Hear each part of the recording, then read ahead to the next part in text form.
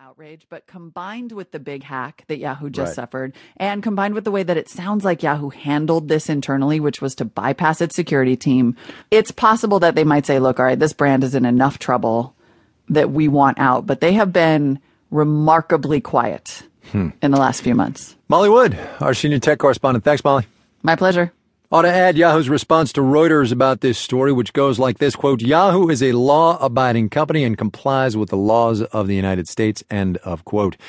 Yahoo shares up just a touch today. Verizon dropped 1.2%. Read that as you will. Us, we'll have the details when we do the numbers.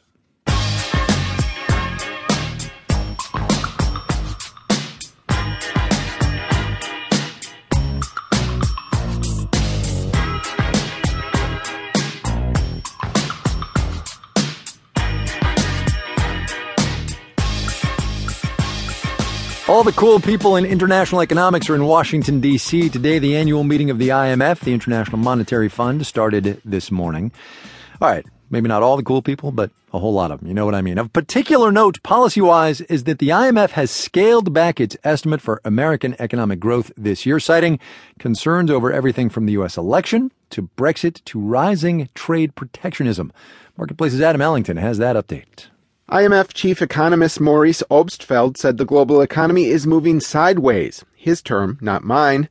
That continued weak growth among wealthier countries risks offsetting higher growth rates in emerging economies. In short, growth has been too low for too long, and in many countries, its benefits have reached too few. The IMF cut its outlook for U.S. growth from 2.2% down to 1.6%. That was based on lower demand for goods and services and weak business investment. One problem is that monetary policies to boost growth appear to be less and less effective. So says University of Chicago economist Randall Krosner. People have been relying so heavily on central banks to do all the heavy lifting, but they're only one of the players in town. Krosner says it takes other policies, such as investment in infrastructure, to juice growth. Chris Varvaris is the senior managing director of macroeconomic advisors. He cued in on the IMF's stance on the threat posed by a global backlash against free trade and open borders. Protectionism and uncertainty about policies are two factors that we are very concerned about as factors that could hold back both the U.S. and the global economy. Varvaris did say that compared to the rest of the world, the U.S. is in good shape. No bubbles or factors that would pull the economy into a drastically slower growth track. And the IMF seems to agree, so far, increasing its forecast for next year up to 2.2%.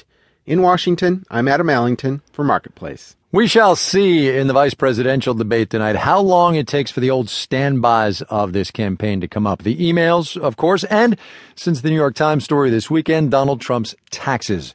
Mr. Trump talked about that story in a speech he made yesterday in Colorado. I have brilliantly used those laws. I have often said on the campaign trail that I have a fiduciary responsibility to pay no more tax than is legally required, like anybody else. Or, put another way, to pay as little tax as legally possible. Fiduciary responsibility is one of those business phrases you hear a lot, but about which there is some confusion. Here with Sabri Benishore and our explainer.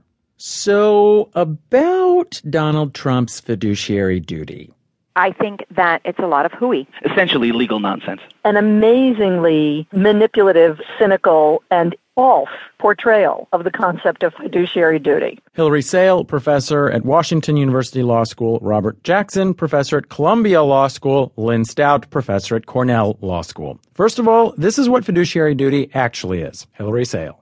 Technically, we define a fiduciary as somebody who is required to act in the best interests of another person. That is, to put the interests of someone else ahead of your own interests. So your accountant has a fiduciary duty to you. A corporate board has a fiduciary duty to the corporation. But these are his personal tax returns. He has no fiduciary duty to cut his own taxes.